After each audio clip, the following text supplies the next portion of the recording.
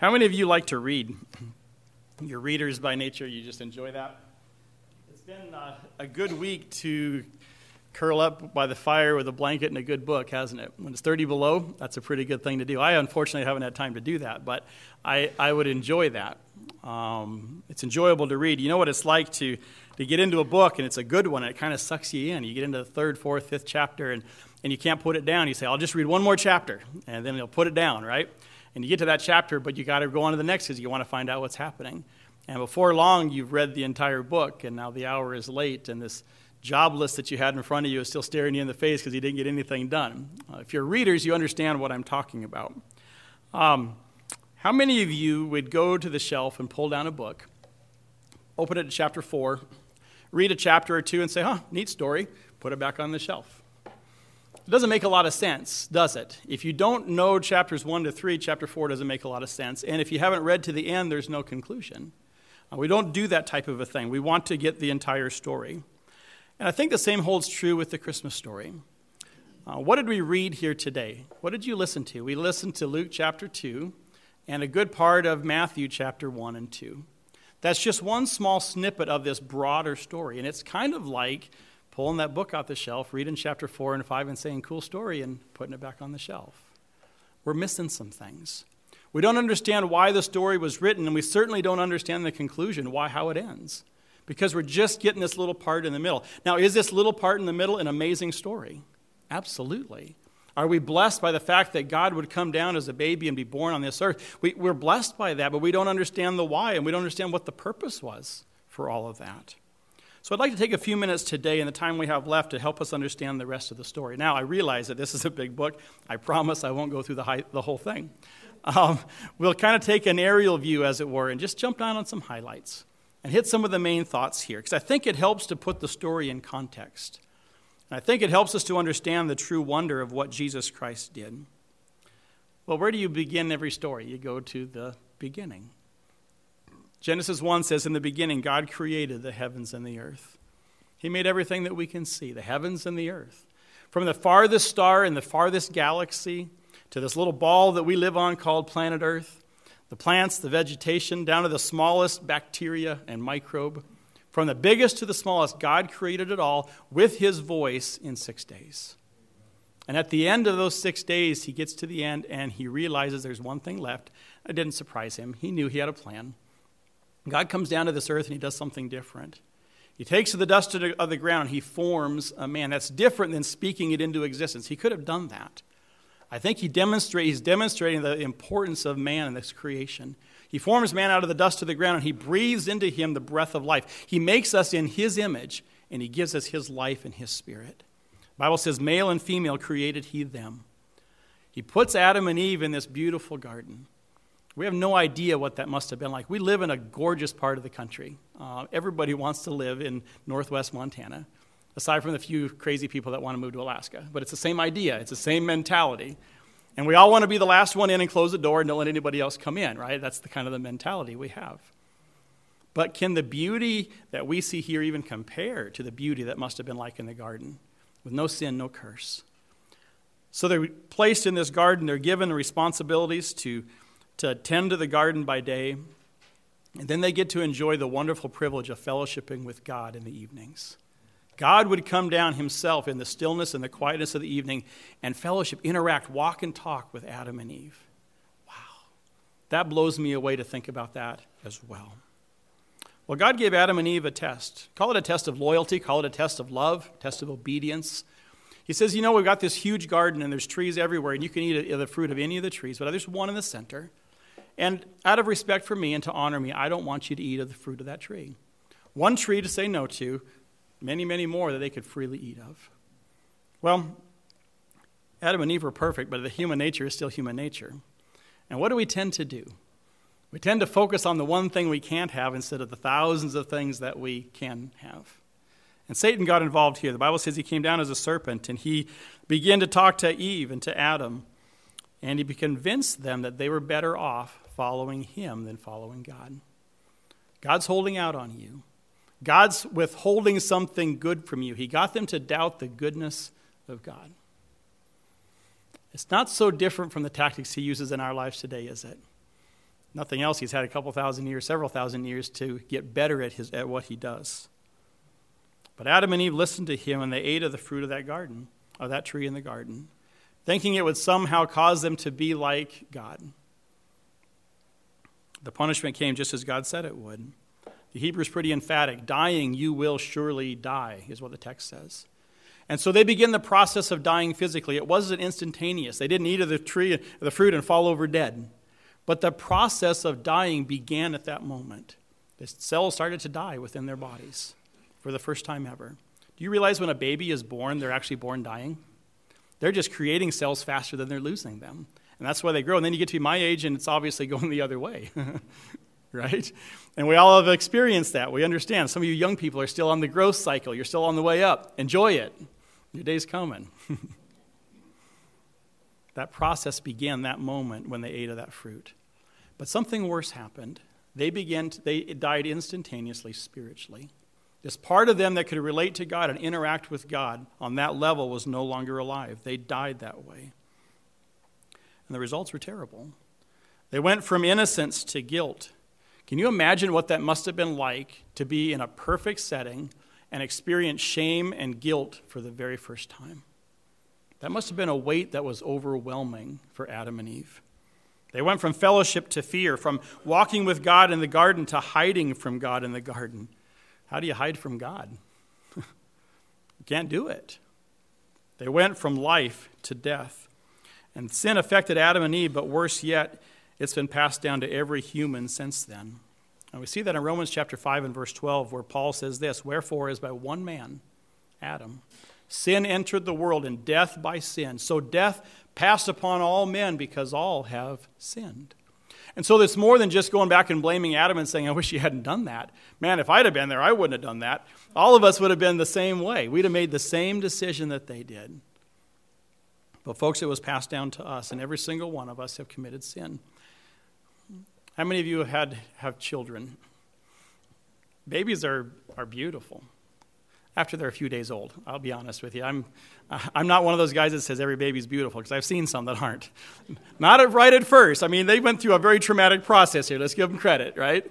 But right at first, I'm not going to say, wow, that's beautiful. But over time, it's like, wow, to think about those little fingers perfectly formed and the little nose and the little dimples in the cheeks. And I mean, they're beautiful.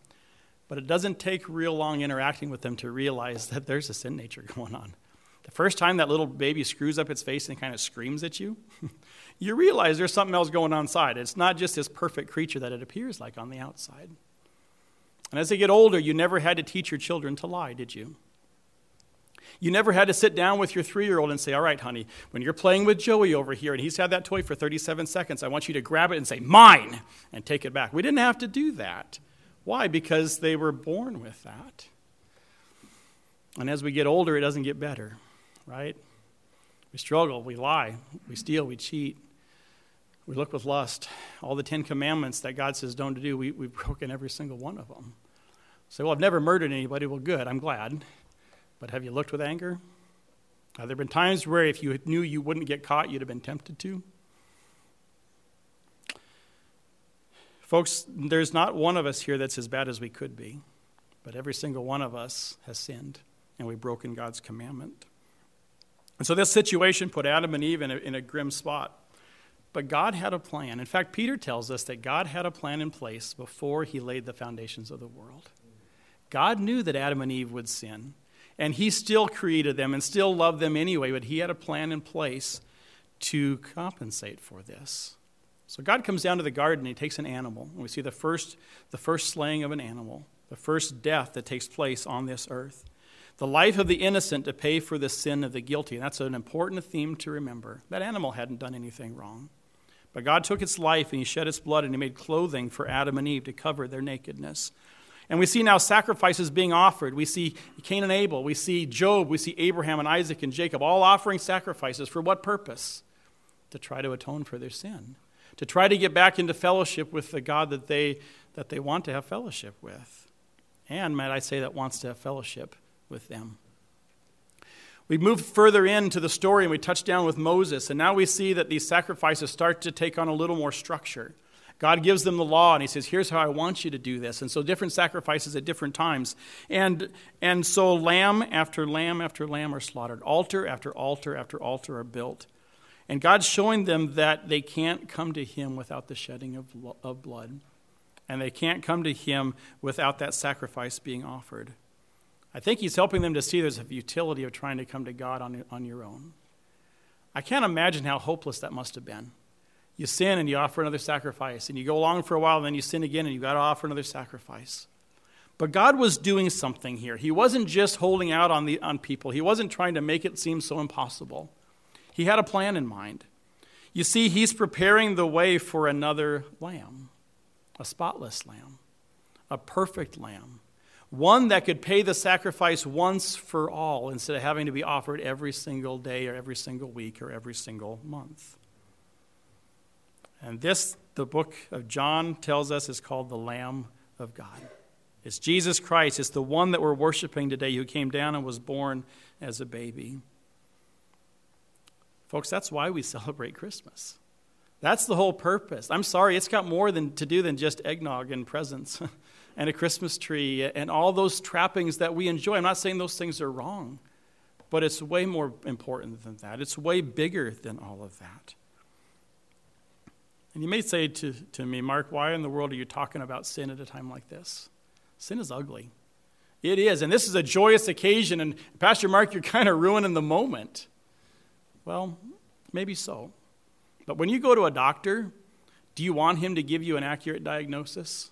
Or do you want him just to smooth it over and send you on your way feeling good about yourself? Man, if I've got cancer, I want to know. In time for that to be able to be treated. And so, folks, that's why we talk about this. Think about this thought. It's impossible to understand how good the gift of Christmas is until we understand how deep our need is. If I don't understand that I have a need, the gift doesn't mean anything at all. Maybe we could illustrate it this way. Let's suppose that you're a millionaire. It's a happy thought. Well, let's say it's a multimillionaire. You know, the inflation like it is, $1 million just doesn't go as far as it used to. So you're a multimillionaire. And you're at the coffee shop enjoying your Frappa Mocha Latticino, whatever that frothy drink is that you like, that you spent $12 on, and you're sitting there and you're drinking that, and somebody walks up and says, hey, can you step outside for a second? I've got something I want to give to you. And you walk out to the parking lot, and he's got the keys in his hand. He goes, see that 2007 Toyota Sienna over there? I'd like to give that to you. Now, I know it's not a perfect car. We've driven it for quite a few years, and we've been able to get something better now, a newer version, but I'd just like to bless you with this. You know, it's got some scratches and some dings and, you know, maybe a stain or two on the seat here and there, but overall it's a great rig, and man, with $150,000, it'll go forever. Hey, here's the keys. I just want to bless you with this. You're a multimillionaire, and someone gives you the keys to a 2007 Toyota Sienna. You're like, okay, thanks, I think, right? Are you going to go back inside just incredibly grateful for this incredible gift that's been given to you?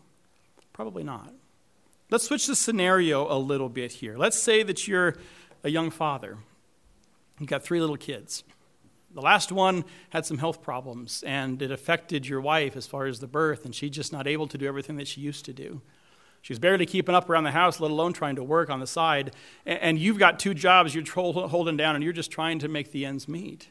And it's tough. Every day you're up early and you're working hard, and it's not because of laziness, but you just can't quite get enough money to come in to pay all the bills. You're driving an old beater and it's getting along okay, but you're putting money into it. You're coming back late at the end of your last shift, and you're hoping to get home because you want to spend the weekend with the family. You've got a couple days off for Christmas. You're about a half mile from the house, and you come around a corner and you start to pull up a hill, and all of a sudden as the car shifts down, it makes this horrible grinding noise. And your heart sinks. You drop it into neutral and you kind of let it set for a little bit, and you put it back into gear, and it grinds even worse, and pretty soon it's not even going forward at all, and you just know the transmission is toast. How are you feeling at that point? You know there's bills to pay. You know you've got to be able to get to work, and now you can't even do that. You can't take your kids to school. You can't take your wife to the doctor. It's a sinking feeling in your chest. Well, you're not terribly far from home, so you grab what you need and you trudge your way up to the door, and you go in and you're laying there in bed trying to figure out what in the world are you going to do. You have no possible way within yourself to solve this dilemma. Next morning, the doorbell rings, and the same gentleman's there at the front door. Hey, I've got a 2007 Toyota Sienna. It's got some bumps and bruises, and there's a scratch or two here and there. It's not in perfect shape, but, it's only got 150,000 miles on it. It'll run forever, and I just felt like I needed to bless you with this today. If you'll take it, I'd like to give you the keys to this car. If you go down there and look in the glove box, the title's in there, it's been notarized, and there's a bill of sale made out to you. I'd just like to bless you with this. If you'll take it, it's yours. Imagine how you would feel at that point. And then you go down to the car, you bundle the kids all up, and you run down there. And are you even going to notice the scratches and the dents and the stain on the seat? No. You're going to be overwhelmed by how great of a gift has just been given to you. And you pop the glove box open just to verify that indeed there's something in there. And yes, there's the title. And it's notarized, and there's a bill of sale. And behind that, there's an envelope. And you pull that envelope up, and you look, and you just gasp because it's $100 bills. You begin to count them, and it's $5,000. It's enough to pay the rent that's coming up, and it's enough for some of the medical bills you've been facing, and it's enough to title and license the car. And you're just blown away by this incredible gift. The same gift was given to two different individuals. What made the difference? One person had a need, and they understood their need, and that gift met the need. Let's take this now from the physical realm to the spiritual realm. Because in the spiritual realm, we all like to think of ourselves more as the multimillionaire. We've got it all together. We don't have needs. We're good people. I dropped money in the Salvation Army kettle the other day, and I'm nice to people. If you talk to individuals on the street and you ask them, do you believe you're a good person? What do 99% of people say? Absolutely, I'm a good person. I look at this crowd today, and I know most of you, and I'd say, yes, you're good people from a human perspective, but what is the issue? Our need is greater than that. And if we're honest with ourselves, we're a lot more like that young father than we are like the multimillionaire. Our needs are deep, our needs are great, because all of us have fallen short of the glory of God. The picture of that is a target set way out there, and you've got a bow and arrow, and you're trying to shoot and reach that target, but your arrows keep falling short. And so these targets of selflessness, God wants us to be incredibly selfless. That's one of the things we're supposed to do. How many of us are selfless 100% of the time? Don't look at your spouse. Don't look at your kids. Don't raise your hand if you look at your wife. Yeah, you know what I'm saying. None of us can hit that target. How many of us have never, ever responded in unrighteous anger? None of us. How many of us worry and fret over things that we have no control over? Those are just the ones, the obvious ones are the lying and the stealing and all of those things. We know those are true. And I'm not saying, again, that every single one of us is as bad as we could be, but inside every single one of us, there's the potential for some pretty ugly sin. All of us have come short of the glory of God. Every single one of us has a need, and that's why we've got to talk about this at Christmas time. Folks, Jesus came to take care of that need. Let's kind of finish the story here. We don't have a lot of information about Jesus' early life. We hear a little bit. There's 2 or 3 passages that mention it. But what it boils down to is he lived a perfect life. Never spoke in anger. Never had an impure motive. Never had a selfish thought. And the reason he did that, the Bible says he was tempted just like we were, yet he had no sin. And the reason that had to happen was because he was the lamb. And a lamb had to be without blemish, and it had to be without spot. It had to be perfect. So Jesus Christ came down to this earth, and he lived a perfect life. The religious leaders took him and accused him of blasphemy for claiming to be God. Do you sense the irony there? He was God. He is God. They couldn't see the truth that was standing right in front of them. There was a mock trial, and though he was innocent, Jesus Christ was sentenced to die. The soldiers took him out to Golgotha, and they put him on a cross.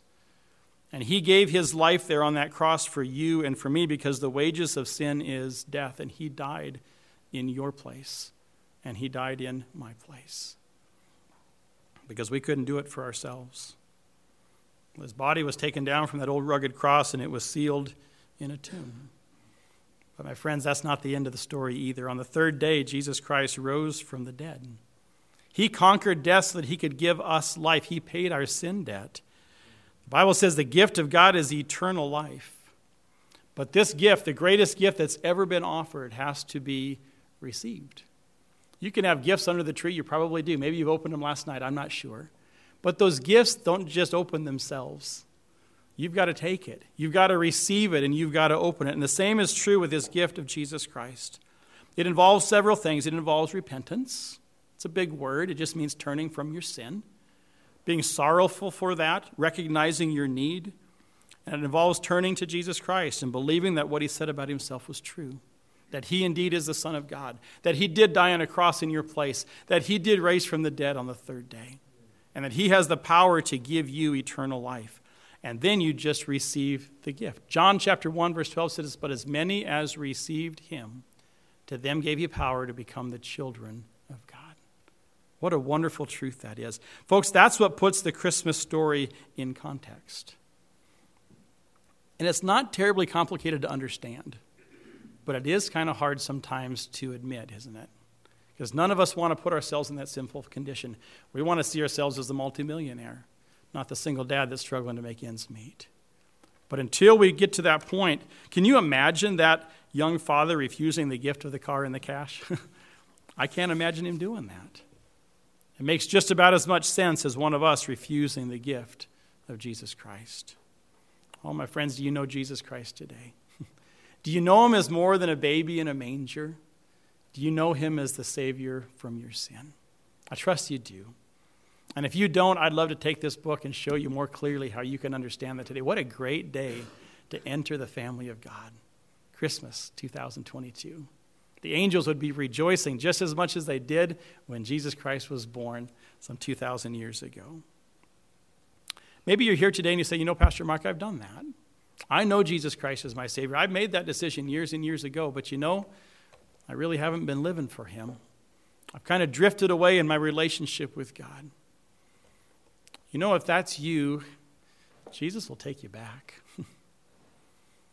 Every sin that we've committed in this life was future when Jesus died. You turning from him and straying away didn't surprise him at all. He wants to take you back. He'd love to have you back in fellowship with him. All you got to do is come and turn from the sins you've committed, and he'll bring you back into fellowship just like Adam and Eve had in the garden. Maybe you're here today and say, I've heard this story many, many times, and I love this story, and I'm walking in fellowship with my God. To the best of my ability, I'm just walking with him, and I'm praising him every day. Is there somebody that needs to know this story? Are you willing to go and take it and tell them? I think there's an application for all of us here today, no matter what situation you find yourself. What an incredible story, the birth of Jesus Christ. I thank you for joining us today. And I realize that maybe it was a little bit heavy as we went through that. But again, you've got to see your need before you can understand the tremendous blessing of the gift. The gift of God is eternal life through Jesus Christ our Lord. Do you know him today? I trust that you do. Father, I thank you for the service that we've enjoyed together. I thank you for each one that participated in the music and in the scripture reading. I thank you for the reminder that we indeed have a need that we can't meet. But Father, Jesus Christ came down to meet that need for us. And that's what we're celebrating today in all of its glory, from the beginning of the story to the end. And Father, I thank you for what happens when we put our faith and trust in you. I thank you for the new life that you give us. I thank you for bringing us into your family. I thank you for answering our prayers, for giving us hope in hopelessness, for giving us encouragement when we're down.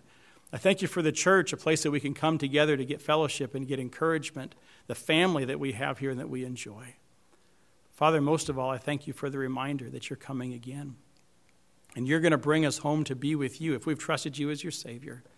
Father, you're preparing mansions for us in glory right now that we're going to get to enjoy for all of eternity. Father, what a wonderful thought, and it's all because of a babe in a manger that grew up to go on a cross, that raised from the dead, that conquered death so he could give us life.